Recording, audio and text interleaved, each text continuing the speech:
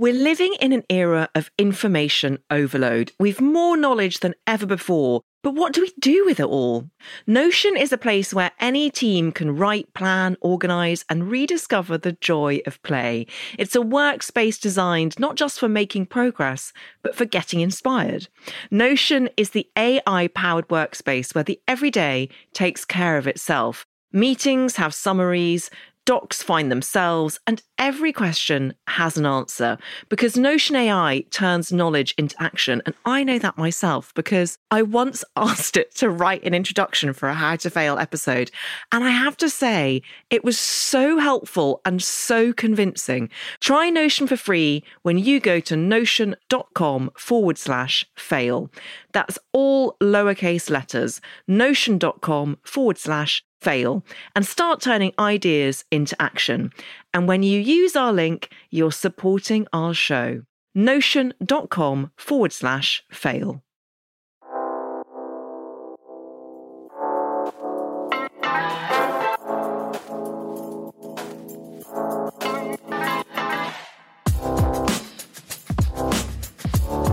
Hello, it's Elizabeth Day, the creator and host of How to Fail. And if you don't know my voice by now, then what have you been doing? I wanted to hop on here in lieu of my normal introduction to welcome you to a very, very special bonus episode. It's actually the last episode of How to Fail for 2023. And so I wanted to do something really special. So this is why I'm bringing you a podcasting round table discussion. That makes it sound really boring. I promise you it's not. This was one of the best conversations I had all year. A few months ago, some of my fellow podcasters and dear friends decided to get together and to talk about what podcasting means to each one of us, to talk about some of the key insights we've had from our amazing guests, and also to discuss what podcasting might mean to you, our lovely listeners, and to wider society at large, because it really does feel that we're at a point now in society where podcasting can really change the way that we think and feel about the world around us.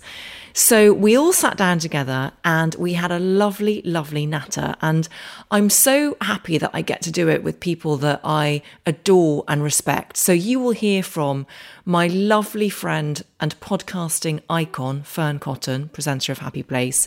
You will hear from Dr. Rangan Chatterjee, presenter of Feel Better, Live More. And you will also hear from the high performance guys, from Jake Humphrey and Damian Hughes. It was such a lovely way to spend an afternoon, and we have a lot of laughs, but there is also a serious undercurrent to all of this, which is we're living through such turbulent, traumatic times, and sometimes it can feel so hard to know what to do when we are presented with a cycle of horrifying news stories day after day after day. And I believe that one of the most powerful things we can do is to listen more. And that really starts with having empathy and generosity for lived experiences or opinions that might not be our own, but having the grace to listen with an open mind. And that for me is what podcasting does. It offers us all that opportunity to engage in dialogue and in the most important thing of all, which is human connection. So I hope that listening to this very special episode brings you a glimmer of light and also makes you feel happy and festive. And don't you worry, How to Fail will be back better than ever in January 2024. I'm hard at work recording a new season now, and I can't wait to share all of the fantastic guests I have lined up for you. But until then, I hope you have a relaxing, festive season. And I just want to end with a huge thank you to you, my amazing listeners. I would not be here without you. I never take that for granted. I am so, so grateful for the time and the kindness that you give me. I'm really honoured to be a small part of your life and that you allow me into your ears, into your car journeys to work, on your dog walks and your morning runs. It means so much to me. Thank you for changing my life every single day by doing me the grace of listening to How to Fail. Well, we've got some envelopes on the table and we're going to open them and we're going to answer the questions in them. So Easy. It's podcasting, lot. It's very easy, isn't it? I know. That's why we all do it. Who would like to open the... Go on, you do the first one, Okay. Jakey. Thanks. I was hoping you'd say that. You kick it off. The first question for us all is, why did we all start our podcasts? And what does each one do? What does our podcast do? That's a really good question. actually. It's a good question. So we thought you should start, Elizabeth. Okay. So thank you so much for making this happen. It's just... It's great. I always feel when I'm with fellow podcasters that I'm in such a lovely community that is really welcoming and supportive. And as you say, it doesn't often exist in other industries. And the reason I started my podcast, How to Fail, was because I felt like a failure in my own life. And what I mean by that is that professionally, I'd had a certain degree of success as a writer. So I was a journalist for a Sunday newspaper and I'd written my first couple of novels. But it didn't translate to how I felt inside. And it was because my personal life had derailed itself from the plan that I always had growing up. So I'd got married to the wrong person. I got divorced. I tried and failed to have babies. I went through unsuccessful fertility treatment. And just before my 39th birthday, I got broken up with again by someone who I thought I'd made different choices post-divorce with my new relationship. And I thought it was going to work. And it didn't. And it was such a shock to me, and it was the lowest I've ever felt, because I felt that I was staring down the barrel of my 40s thinking, God, life is not going according to plan, and I feel like I've failed and I don't know how to get through this. And I wanted to talk to other people about how they had got through failure in their lives. And that was honestly the starting point. And I think alongside that, because I had been a Sunday newspaper journalist, I was so used to doing conventional print interviews where we are constantly sent to interview celebrities. I think I even interviewed Fearne about You did? I remember that. I know, it was really special because we had a genuine connection. Yeah. But it's really difficult in that format ever to get really deep or vulnerable. Yeah. Very often it's about the project they're promoting, the film that they had a wonderful time filming. And anytime I tried to get a bit deeper, and sometimes the celebrity in question was amazing and would really connect, I would write it up and my editor would say, oh, we're not interested in that bit. And I wanted to do an interview that flipped that on its head. And that was the starting point for How to Fail. I hope what it does is to make listeners feel less alone. And I hope that it flips that idea of perfection on its head. So we all know, and we all do similar things in this regard, actually. We live in a culture where we're all under such enormous pressure to be quote unquote perfect, whether it's the pressures of social media, whether you're just comparing yourself to your friend group. And I wanted to reach out and say, actually, failure and vulnerability is what makes us human. Boom. What a start. Lovely. Bloody hell. No one's going to live up to that, are we? Imposter syndrome's kicking in. Yeah. To follow that at the moment. I had that already, though. I was sitting here at the start thinking, what are we doing? I had been, I guess, in the public eye for a few years, trying to help people improve their health. And, you know, I've long had this belief that 80 to 90% or so of what we see as doctors is actually related to the way we're living our lives. Again, I say that with no blame at all, but that really is what I had seen over, I think, 15 years of practice at that time. And so for me, I saw with television what you can do in terms of improving people's health if you can communicate in a non-judgmental way, in a compassionate way, not talking down to people, then people actually will make change. And I think I felt that podcasting seemed to be something that I was drawn to. I thought, well, I kind of like these conversations. I felt when I did television, there was quite a lot of constraints over what you can say and what you can't say, which I don't think I realized at the time how limiting that was. I think it's only having had a podcast now for over 5 years where I really enjoy the freedom. But in essence, the whole point of the show when I started it was to help people understand the simple things that they could do each day that would literally make a difference immediately to how they felt, physical health and mental health. But I would say it's evolved a lot over the years. But certainly that's why I started it.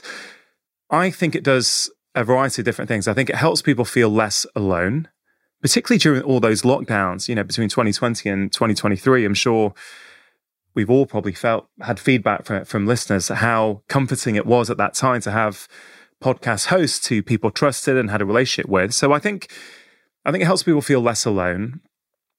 And I honestly believe that my podcast helps people to think differently about their lives and their place in their lives. I feel like I'm listening to Feel Better, Live More, just Yeah, being in it's the really room, don't calming. you? I want you to start talking about blue light blocking glasses or something. It's a great podcast. It is a great podcast. It's a great, well, yeah, it is. We all love each other very much. We do, yeah. It's a good thing. I started Happy Place for quite selfish reasons, really. And that was because I was quite disillusioned with the career that I was in, and was leaving lots of jobs that I was more traditionally known for because I was unhappy, not just for work reasons. I had all sorts of stuff going on in my personal life that felt deeply confusing, and I had been through a period of depression. So I knew I needed to change something. I didn't know what. So I was just getting rid of stuff left, right and centre.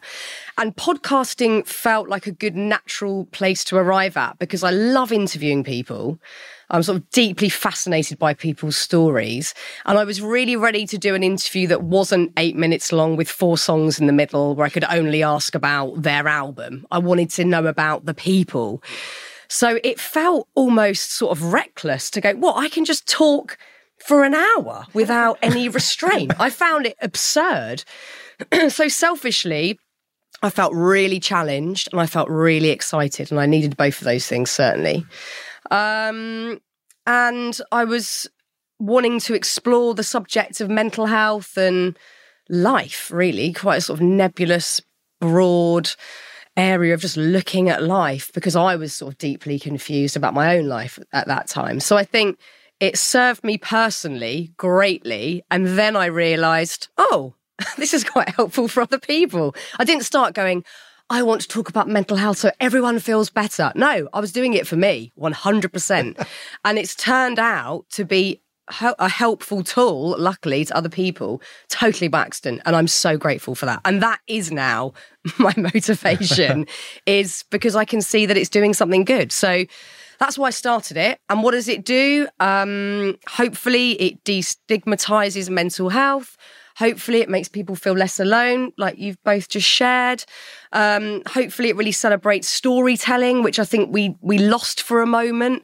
Yeah. The art of beautiful storytelling without the need of any other distraction. And it gives us a chance to get really introspective and curious about ourselves. Those are my hopes, anyway. Love that. Who goes first? Then Yeah. You explain it, Jake. You're better. Do an arm wrestle. He'd win.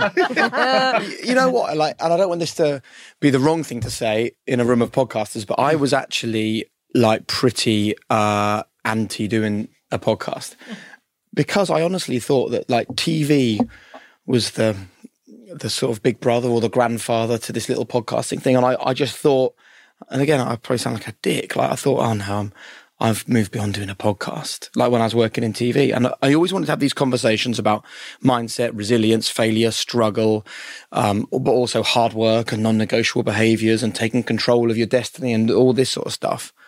But I had this grand idea that I would come up with an amazing TV format and it would be on BBC One on Friday night at 7:00. And I was chatting to someone and they said, well, why don't you just do a podcast? And my initial reaction was, don't be so silly. This is a much bigger thing than a podcast. What are you talking about? We were so TV brainwashed, weren't we? So TV brainwashed. We were so TV brainwashed. But the reason why I sort of think it's important to start by saying that is because I now sit here 3 years after we started, and I've done 10 years as a football host, 4 years doing Formula One before that, 8 years on kids telly before that. Not a single person stops me in the street and talks about any of that. Wow, every single person I meet goes, I love your podcast. Your podcast changed my life. Your podcast done this and that. So that is really testament, I think, to the power of podcasting, which I think is interesting. I actually had 2 podcasts, that I was toying with. And one of them was called One Last Thing Before I Go. And it was conversations with terminally ill people right at the end of their lives. And I recorded 3 episodes and couldn't do any more. It was just too painful, too much of a sort of, it wasn't even an emotional roller coaster. It was just very much one way, really hard. And then thought about high performance. And then the old imposter syndrome kicked in and I was like, no one wants to hear a guy from Children's BBC talking about high performance. And luckily I met Damian. it's been fun, man. That's all I just feel like I found my purpose. And I think all of us probably feel there's an element of finding our purpose here. And I think that makes a real difference. It's always nerve-wracking as well. Like, I don't think I've ever been complacent, like, oh, I've got to do another episode. I'm like shitting myself in the best possible way every time. Yeah, even now. Yeah, because I don't want to cock it up. Like, it means too much. And I don't want the guest to, like, think I'm a knob by the end of it. I want it to go really, really well. Whereas I don't think I ever cared. I cared, but not this much. No way. No way. Yeah, it's bad though when it goes badly, isn't it? And you're doing an interview thinking, oh no. That is the pits. How many have you done where they haven't seen the light of day? One. Compare notes later. Might be the same person. Imagine. Don't you feel like there is a sense of responsibility? Definitely. Yes. And I feel like the same as you. In TV, I never felt that. I was like, if the show's crap, it's not my responsibility. Whereas I think all of us feel if it is crap, it probably is our responsibility. Yeah, and I think you've got a connection with your audience as well. Like, I think with podcasting, you have such a deep connection with your audience. You kind of don't want to take the mickey out of that. You know, people, like, I think a lot about podcasting and why has it exploded so much. And I think one of the things about it is that you just develop this trust with the host that you're listening to. And I don't know, I kind of think so hard about, you know, is it good enough to go out for this audience? You know, do we need to make a better edit if, let's say, it's not going so well, whatever it might be. It's like, whereas maybe you didn't feel that in television. Maybe you just felt like it's a TV company and they're putting it out, they're marketing it or whatever it might be. And I also feel, I know that we're sitting here being filmed in this beautiful studio, but when podcasting started, it was audio only. Yeah. And there's an intimacy to that. And there's also, for me, I felt really liberated to show up as myself, almost for the first time, professionally speaking. And sometimes, and I'm sure you will get this, people will come up to me and say, I feel like I know you. And I say to them, if you've listened to my podcast or you've done me the honour of reading one of my books that's come out of the podcast, you do actually know me because I feel that I am myself. And you're absolutely right. What you were saying about connection, hopefully I can also show the guest as they really are and we can have that moment of connection. And that's such a special, unique thing, being able to show up as yourself. Did you find that, Damian, when you...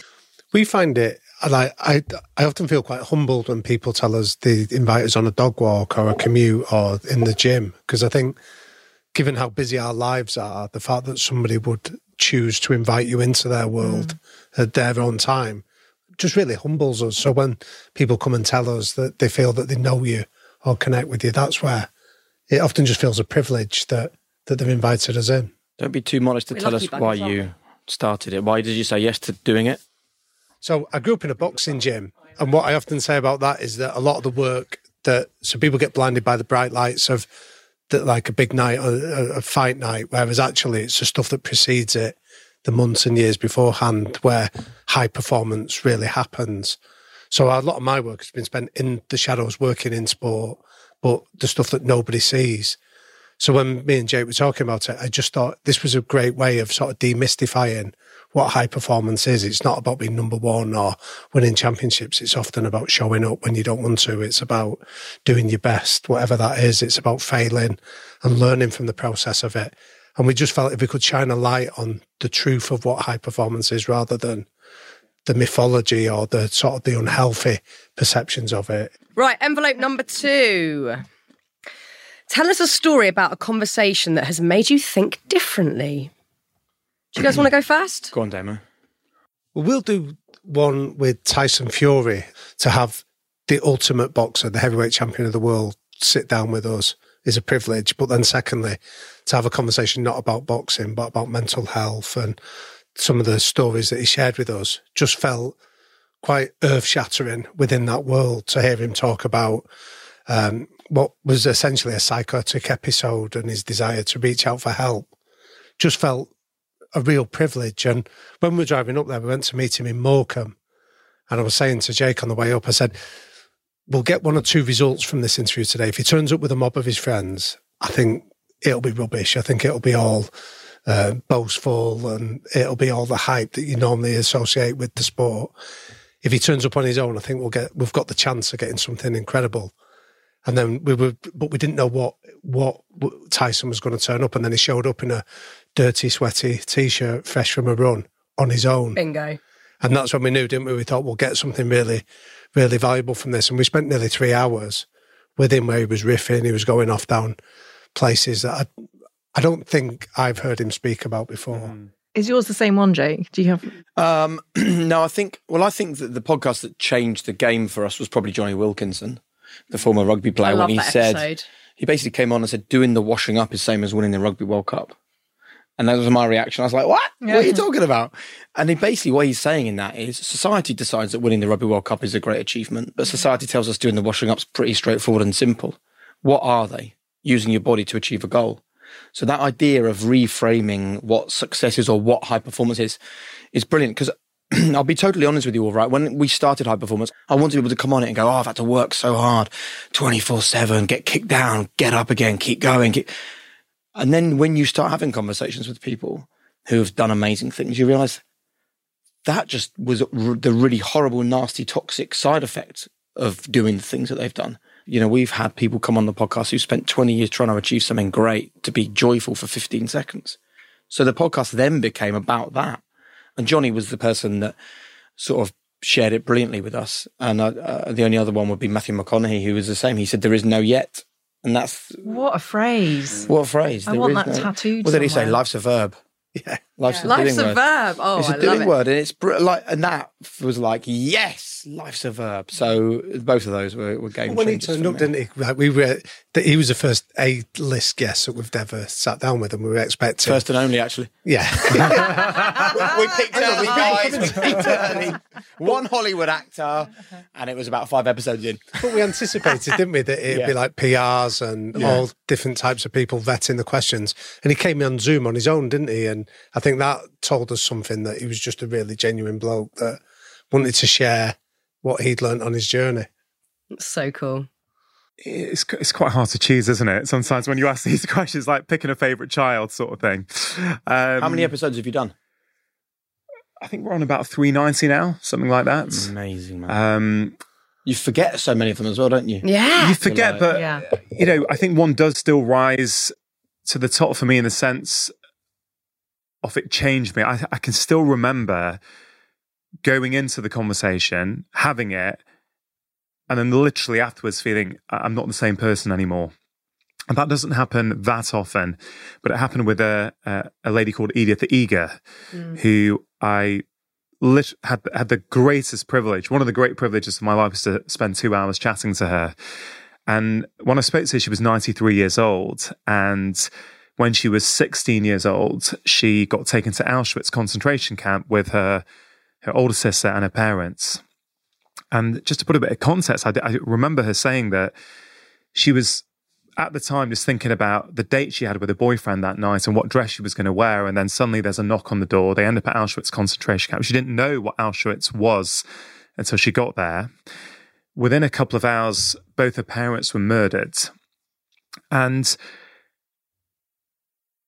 what was just so incredible was the spirit of forgiveness and compassion she had throughout the entire conversation. And a couple of things I think about most days still, even though it was probably over 2 years ago when I had that conversation. One was how she could reframe anything. So she said to me, Rangan, listen, I never forgot the last thing that my mother said to me before she was killed, which was, Edie, nobody can take from you the contents that you put inside your own mind. So she would illustrate that to me in a variety of ways. One was when literally the same day her parents were murdered, later that day, she was asked to dance for the senior officers.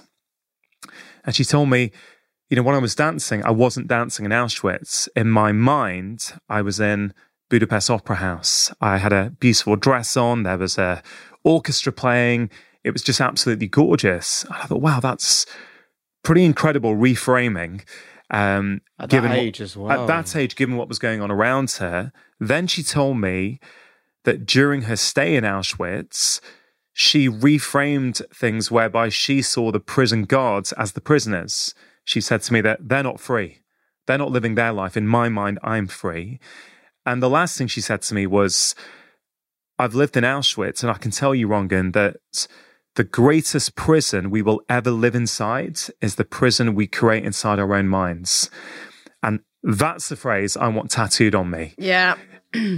It is the inner turmoil that we create by disempowering narratives every single day. And once you understand, and she helped me to realize this, that you can choose the narrative and the spin you put on any situation.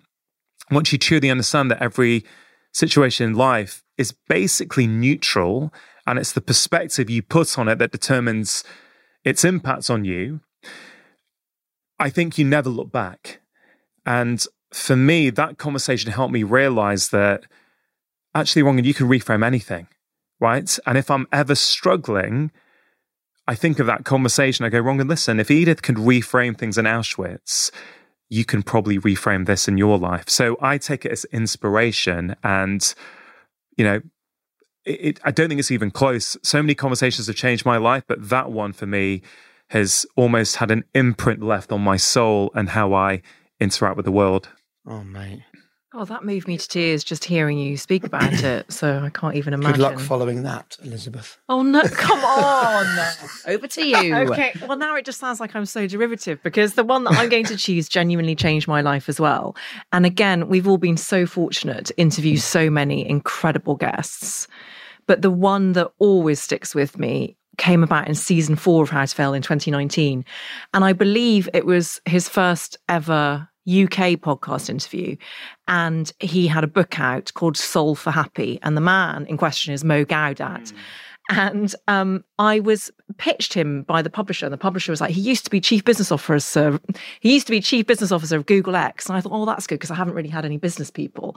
And I'd really underestimated what a profound thinker and what a deep impact he was going to have on my life. So he wrote this book, Solve for Happy, which was all about how we all have the capacity to be happy according to how we reframe our mindsets. It's very similar to what Edith was saying. And he is just such a wonderful, wise person. And he taught me so much. And one of the key things that he taught me was that we are not our worst thoughts. And he describes the brain in a very accessible way. And he says the brain often gets caught on this anxious narrative loop where it's constantly pointing out the things that might go wrong because it's trying to protect you. But ultimately, we're in charge of our brains. It's not the other way around. And unless you suffer from a neurological condition, you can generally train your brain to do the things that you want it to do. So if you say, brain, raise my right arm, your brain will do that. So he introduced the concept of the Becky brain. Now, he calls his anxious brain Becky because there's this girl at his school that used to point out constantly the things that would go wrong, and she was very negative, and her name was Becky. And I always have to apologize when I tell this story in case anyone is listening and is called Becky. But when his Becky brain starts telling him things about himself, like you're a failure, you're a terrible parent, you're an imposter, you shouldn't be doing this, he stops himself and has a conversation with that part of his brain. And he says, Becky, thank you for your feedback, noted. I would really like it if you could take that opinion. If you've got no evidence for it, I'd like you to take away that negative opinion and replace it with something more positive. And in that way, he says you can train your brain to be happier. Now, I do that almost every day, and he is absolutely right. And when I tell you about Mo Gaudat, the other very important thing that you should know is that this mindset that he developed was not developed in a vacuum. So shortly after he started researching happiness, his son Ali died aged 21 during a routine operation. And in the immediate weeks and months after that desperate tragedy, Mo would wake up every morning and tears would be streaming down his cheeks. And his first thought on waking was, Ali died, Ali died. And he realized after a few months of this that he himself, Mo, couldn't carry on living if that continued. And so he sort of challenged himself to apply his own learnings. And in the mornings when he woke up, tears would still be streaming down his cheeks and his first thought would still be, Ali died. But he added a very crucial set of words, yes, but he also lived. And within the but he also lived was 21 years of shared memories of love, of happiness, of a son who was more like a best friend. And that's what enabled Mo to continue living. And that interview changed my life in a practical sense, but also changed my life in an emotional sense because Mo and I are now really good friends. And he's one of my few repeat guests on the podcast. And he's such a wonderful, warm person who's become something of a guru for me. So that one. And if I can have just one very quick one, I had Gloria Steinem on a a few series after that, and she's like a feminist icon of mine. And she said that sometimes when we feel fear, actually what we're experiencing is excitement. And that, again, is just like such an amazing mindset shift for me. So those two. Do you have a name for your brain? Is it the Becky brain as well? It's not Becky. What is it? But I don't want to say in case she's listening. In case she's listening, guys. It's someone from my primary school. I basically took... I'll tell you after. I mean, I've not spoken to her since I was like 8. It's probably fine, isn't it? Yeah. Jennifer. We've said it. We've said it now. Perfectly nice. But... Watch your DMs, Elizabeth. Yeah. Jennifer, you were really lovely, Jennifer. I've met it was a lovely random Jennifer name, since then. picked at random, and please don't read anything into it.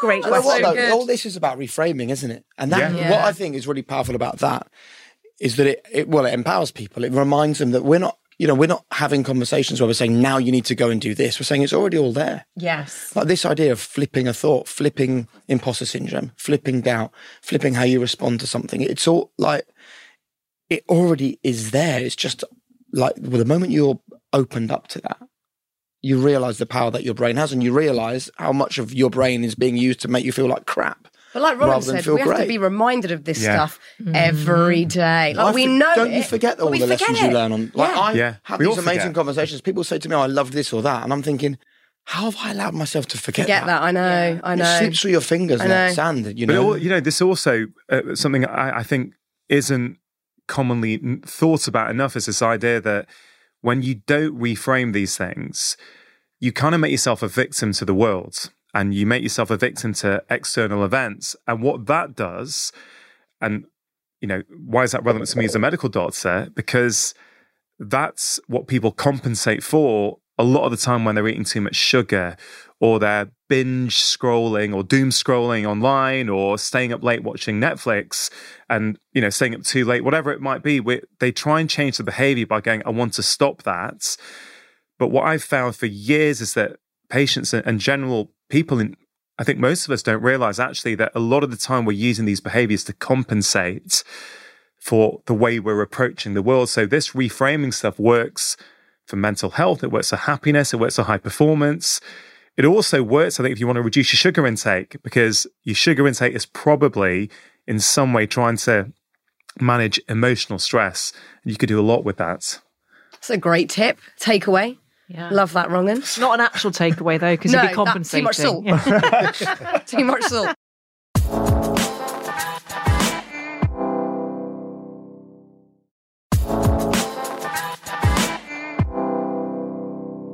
So I'm going to go for, I could probably answer, like all of you, on any given day, I'd say a different answer. It's the hardest question, isn't it's it? so hard. But I think the one that's jumping out for me today is one that was relatively recent with Bronnie Ware, who I think you've interviewed as well, Rangan.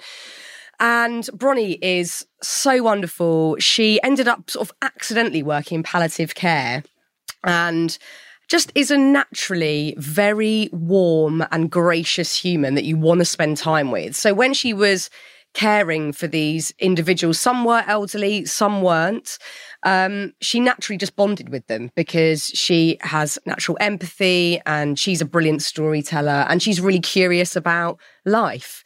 So she's written this brilliant book called The 5 Regrets of the Dying, which had a huge impact on me. Reading this book, I couldn't put it down. And I think the one regret, I'm not sure which order it is in the book, but the one that we spoke about that I still think about all the time, and I'll probably truncate it. I don't remember the exact regret, but it's something around live your life how you want to, not through the lens of what other people are going to judge you on or assume about you. So essentially living an authentic life. And I think the word authentic gets thrown around so much these days, really flippantly and without us really knowing what it means anymore. We've said it so much. We're like, what is authentic? How do I live authentically? And the way that Bronnie talked about it was just cutting through the bullshit, really simple, going with your gut, doing what makes you feel good, not worrying what every single opinion means. And she's already doing that, and she's always lived like that. So there's this lovely tandem of her showcasing how you can live authentically, but also, these are incredibly powerful stories of people's final words and final regrets in life. I think that whole episode just really got me thinking and is something that I go back to regularly. Amazing. Let me just ask a question, right? Do any of these conversations cause you problems in your personal life? That's such a good question. Because they do. Yeah, I think they do. I think they do. Because say after Bronny, I could easily go, fuck all this, I'm going to go and live in Ibiza and run a juice bar. I'm not living authentically. Easily. No, I get it. I totally get it. I annoy my wife by going, well, everything. You're responsible for how you react to that person giving you anything. Jake, I love you so much. Oh my God. Go on, Rangan, do another one. Next question. I lurch from one disaster to another. Don't worry about it. I just love it. Okay, who wants to take this one? Fearne. Oh, Perhaps. Do you want to go first? Go for it, yeah. Why does having deep conversations matter?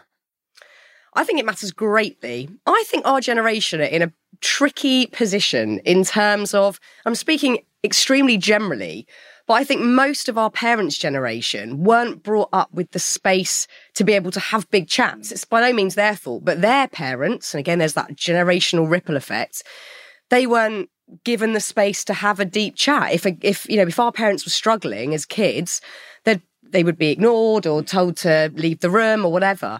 So I think we are all, not just us podcasters, but everybody in this sort of new generation trying to unpick the past. We're still trying to recalibrate and figure it out and get what's the happy medium here?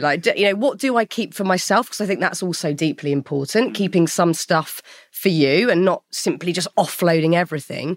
But I think deep chats matter greatly. They stop resentments, which I think is something that the generations before us had to deal with greatly. And they probably stop a lot of physical tension, because when we're suppressing stuff, more than anyone, Rangan, how that can turn into chronic stress and then manifest physically.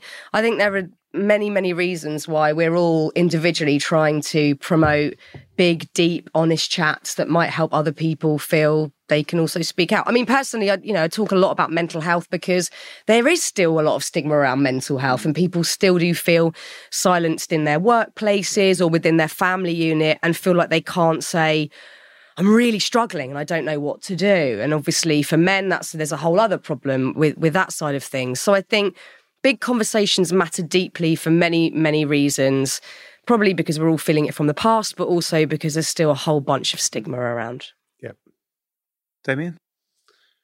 I think it matters just because I think everybody's got an amazing story to tell. That's often one of our philosophies on the podcast, is that everybody's got a story to tell, or everyone knows something that you don't know. And I think when you create a safe space for people to come and share that, collectively, the wisdom that we all gain from it is just a privilege to listen to. So I've often been brought up with that idea of just ask a question of everybody that you meet, because they'll know something you don't know. And I think that's really what we're trying to do on the podcast. Of everybody's lived a unique set of circumstances, but tell us the generic lessons you want to pass on. And I often find it amazing how much wisdom and how much vulnerability people are prepared to give you if you just ask them, and then create the space to do that without applying a judgment or an opinion or a statement of facts on the back of it. Yeah, beautiful. I think there's a couple of things that I think about. The first thing is I think we've lost the art of nuance, right? I was going to say that. No, I'm so sorry. No, but that's such a good point. You can both great. riff We're on the same this. wavelength. It's a big one. I'll That's make the a big point. one. You explain it, because you are far brighter than me. Shut up, you make the point. I've got another one. You can do on it from my a sleeve. journalistic Well, side, which I've got is three, so, relevant. so we've lost the art of nuance. Yeah. I've got four. I I haven't. Sorry, I'm gonna I struggle quiet. more and more as a football host, operating in a world with zero nuance and massive anger and strong opinions. And our podcast is all about find the nuance, find the empathy, find the understanding. And those two things were really starting to clash in my sort of professional life, really. And I found it really hard to stand and talk about, should a manager be sacked? Should a referee be criticised? Should a player be dropped? Live on the television, when all week I'm talking about, let's understand someone.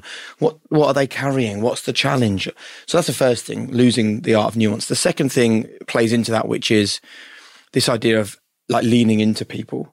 I think it's really hard to dislike someone when you lean in and understand them. And Damian and I now do a lot of work going into businesses and talking to them about high performance. And a lot of people talk in business world about resilience. And like what we say is, well, how resilient do you need to be in the face of kindness? And not very resilient at all. And too many of us are walking around having to be resilient when we shouldn't need to be, because we're not getting to know each other. If you're listening to this at work, you might know how your colleague takes their tea, but have they got an ill parent? Have they got a health challenge that they're dealing with? Have they got a child with personality or behavioural difficulties? What's going on around that maybe leans into things? And that wonderful phrase, if you'd have lived the life they lived, you'd act in exactly the same way. Yeah. Which was shared with us by a previous excellent guest on high performance.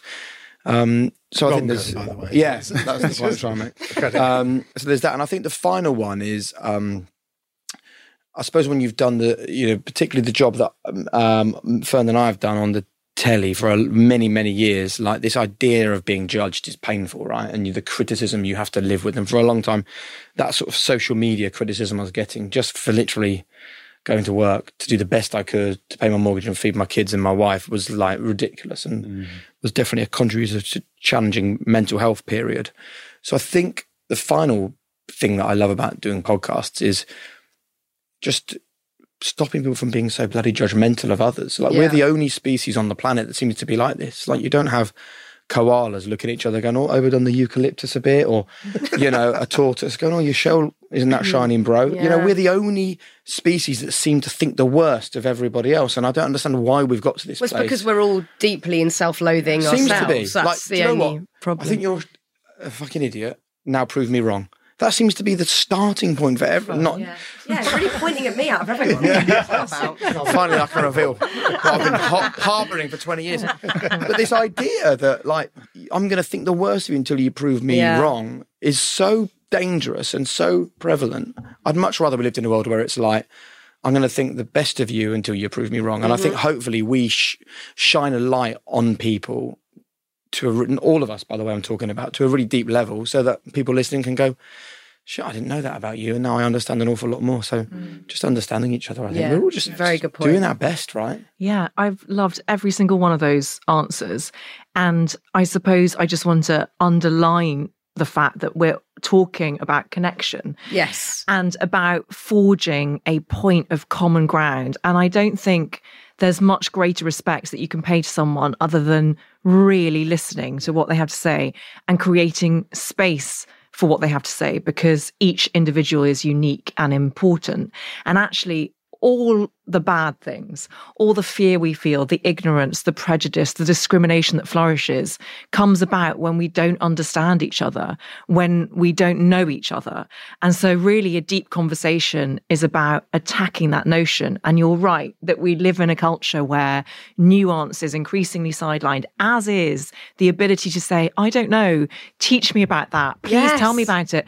That's how we learn. That's how we grow. And so much of social media or our 24-hour news cycle is about sound bites and having an immediate reaction to something. And a lot of the time, I haven't had time to formulate an opinion.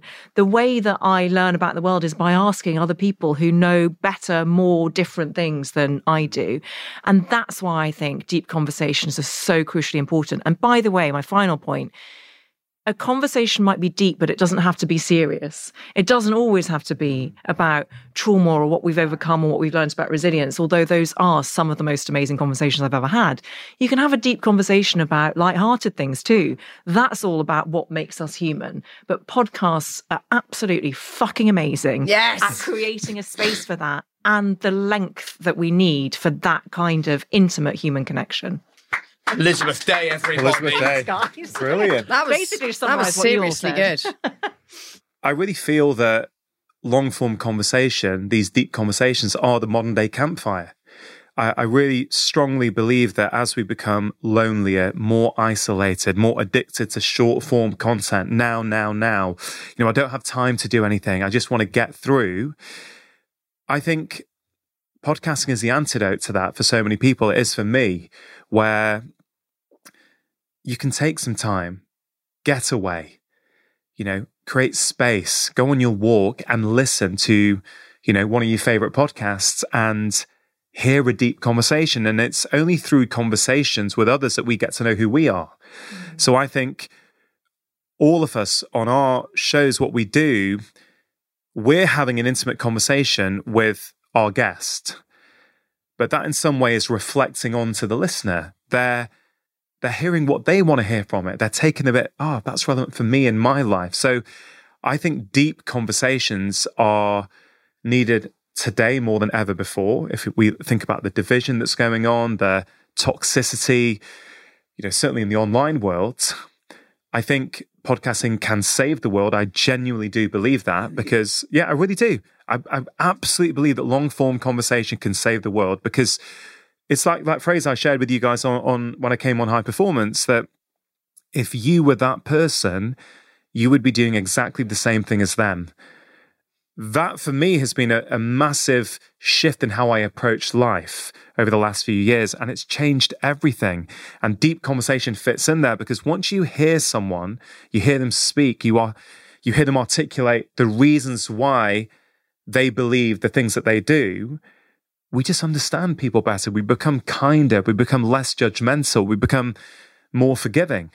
It's a time of year for gratitude. What is one thing your podcast has made you grateful for, Jake? Basically, it's given me freedom. Like I feel like, I don't know whether everyone feels like this that is involved in the TV industry, but it feels like the most, and you might have an answer for this, Fearne, it feels like the most exciting job in the world when you're 17. It feels like a pretty incredible job when you're 21.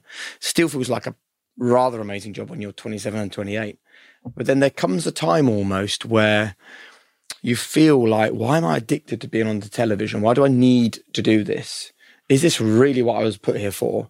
Another conversation about another sporting event or something like that? Or like the hardest ones, like for me anyway, was like hosting like daytime quizzes where you're like, I did this show after I finished doing Formula One where it was a daytime quiz show. And I was used to saying, if Sebastian Vettel wins this race, he is the champion of the world. And that felt kind of like it mattered.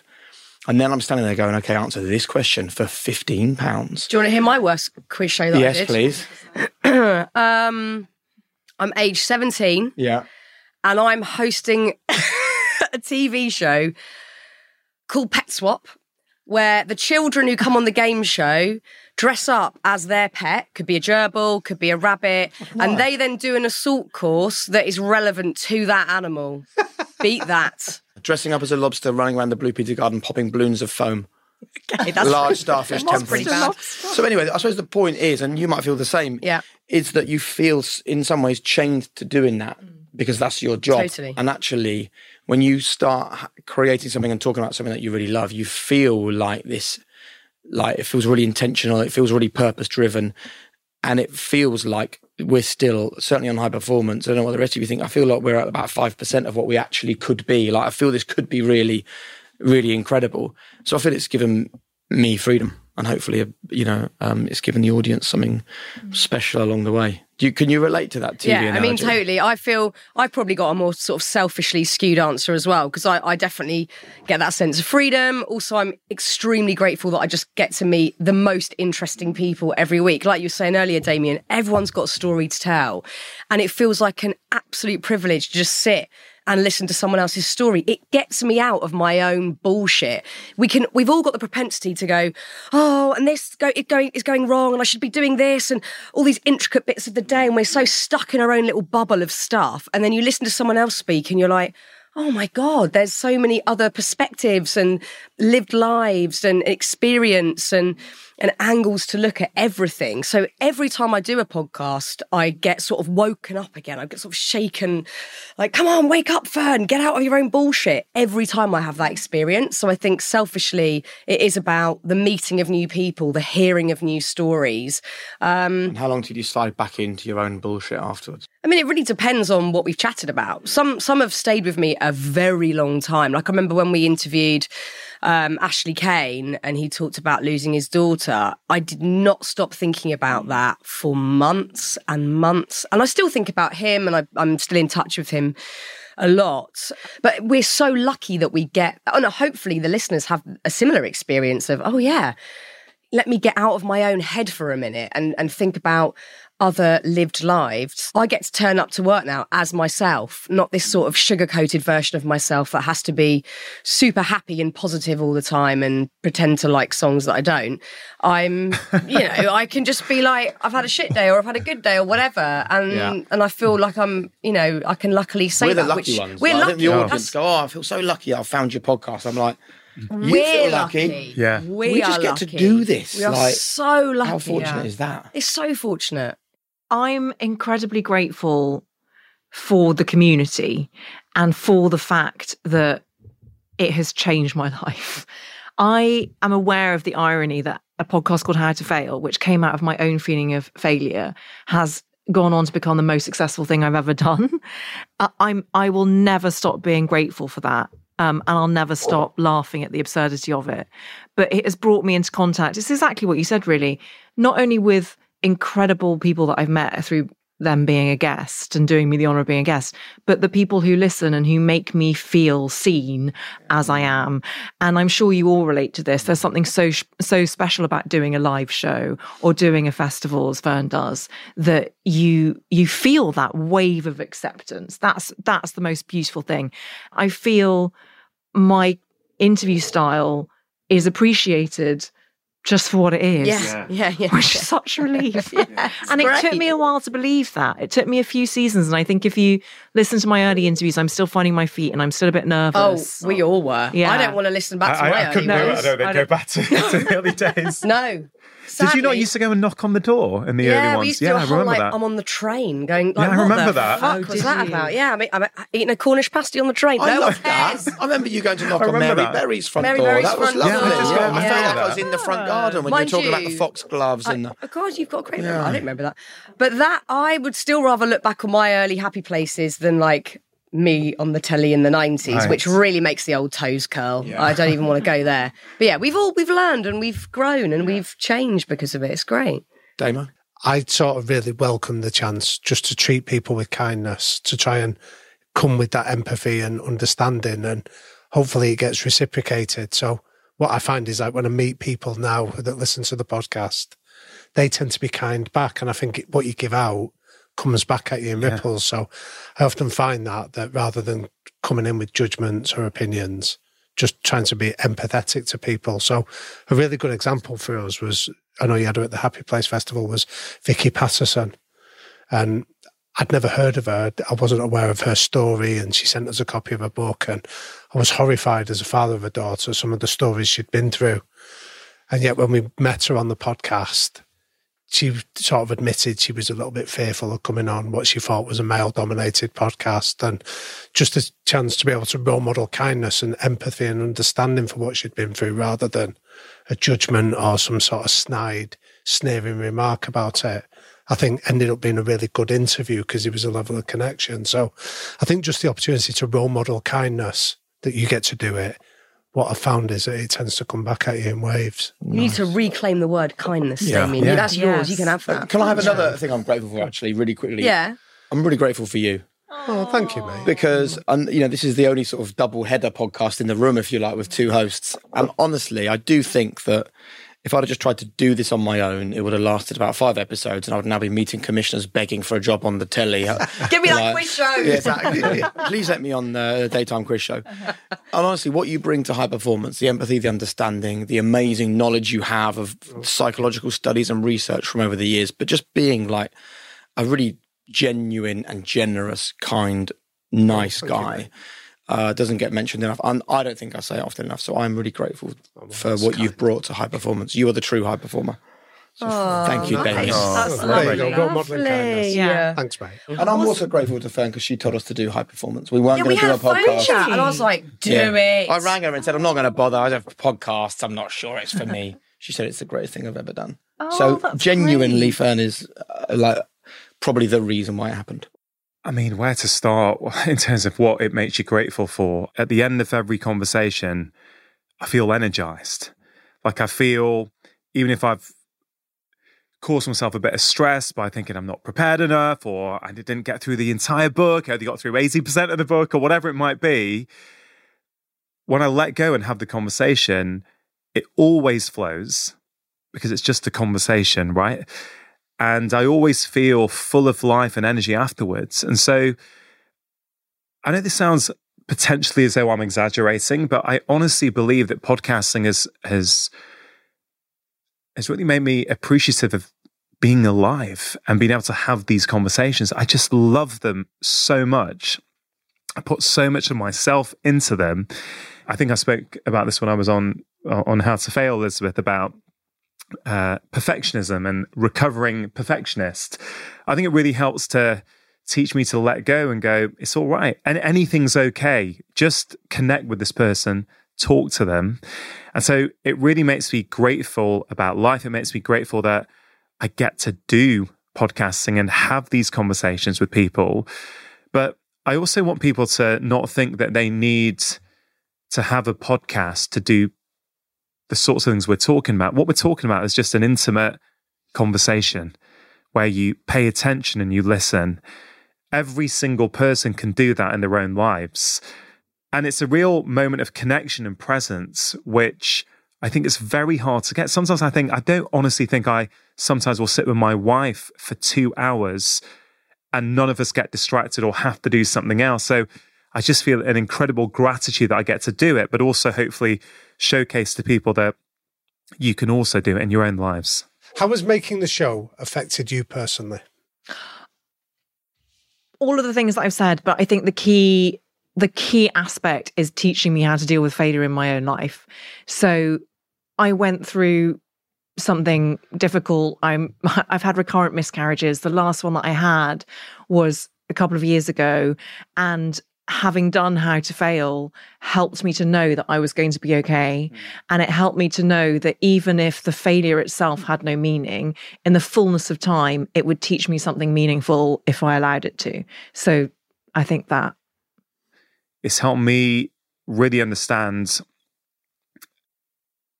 how the way we're brought up impacts who we are as adults, but also how a lot of our personality is not who we are, it's who we became. And just as we became it, we can unbecome it if we choose to.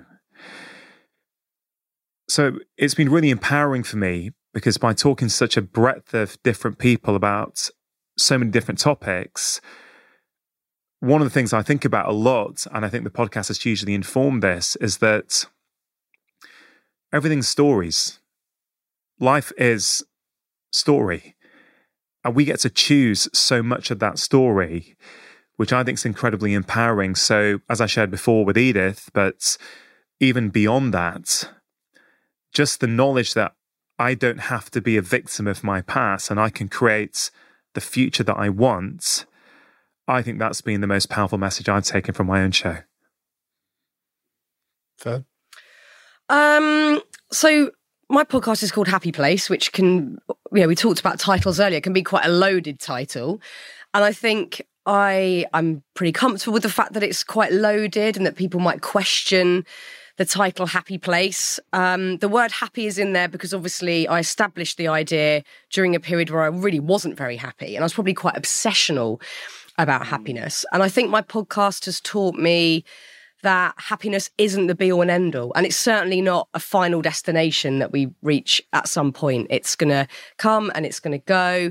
And there's actually so much wealth in sadness and anger and anxiety. Like even the things that we fear, there's something to be learned from all of them. And I really didn't see that at that point in my life. I was trying to reject anything that felt uncomfortable or that felt like it just wasn't working for me. Whereas having all of these conversations has allowed me to see that there's just a richness in everything we experience if we're willing to stick around in it and learn the lessons. Nice. It's taught me that I need to have the same conversations with the people in my personal life as I have on my podcast. Yeah, God, that's a big one. Because I thought a while back, bloody hell, I love it when I do like 3 or 4 records in a week. I feel engaged and empowered. And then I'm thinking, why am I not feeling like that about the people I meet on the school run or who come around for a drink or even I'm married to or live with? I should be having these kinds of conversations with everyone. That's one big thing that it's taught me, to try and connect to everybody, really connect. And I think the second thing is that it's reframed my thinking of what high performance is. I genuinely started high performance thinking it was about the success, it was about the glory, it was about the medal, the trophy, the big car, the nice house. High performance, we've whittled down to 3 lines, which is do the best you can where you are with what you've got. And for some people, high performance is just getting out of bed. For other people, it might be winning an Olympic medal. But for all of us, it's the same thing. Do the best you can where you are with what you've got. No one can ask you to do any more than that. Love that. That's what it's taught me. Yeah, me too. Mine is just admitting the power of what you don't know and getting comfortable with it. There's so many of our guests. I remember quite early on we interviewed Dylan Hartley, the England rugby captain, who'd come over to England from New Zealand at the age of 14 and speak to him about rugby, and he was eloquent, he was smart, he was going into a level of granular detail, but he'd just become a dad. And when we asked him about how many of these lessons he was going to take to being a dad, he went, I don't know, mate, I've never done it before. And it was a really good reminder of where your expertise ends and where the novice mindset begins. And I think if there's one thread that we've seen through so many, is just the humility to not claim knowledge where you don't have it, but to be curious and open-minded. And I think so much of life depends on us just admitting, I'm not sure, I don't know the answer to it. Yeah, it's probably the healthiest thing you can do. Yeah, it's liberating. Yeah. I love that, guys. So did I. I want to do it every week. It Me was phenomenal. too. Yeah. Thank you. Every week might be a bit of a challenge for all our diaries, because this was hard enough, by the way, to try and get us all in one room at the same time. But how about we actually commit now to, in a year's time, coming Let's do back it again. Let's do it again. and just seeing how things have changed for us in the last year, whether we feel the same, feel differently, I don't know. I'm bringing snacks next time. We're going to make a thing of it. It's going to be a proper social to-do. Catch up. Yeah. Amazing. Yeah. I hope you all have an amazing 2024. And I hope you it guys. is You too, mate. And full you of what guys. you want Happy it to to have be. you all in my life. Happy Christmas, Very guys. grateful. Happy Christmas. Happy Crimbo. Christmas.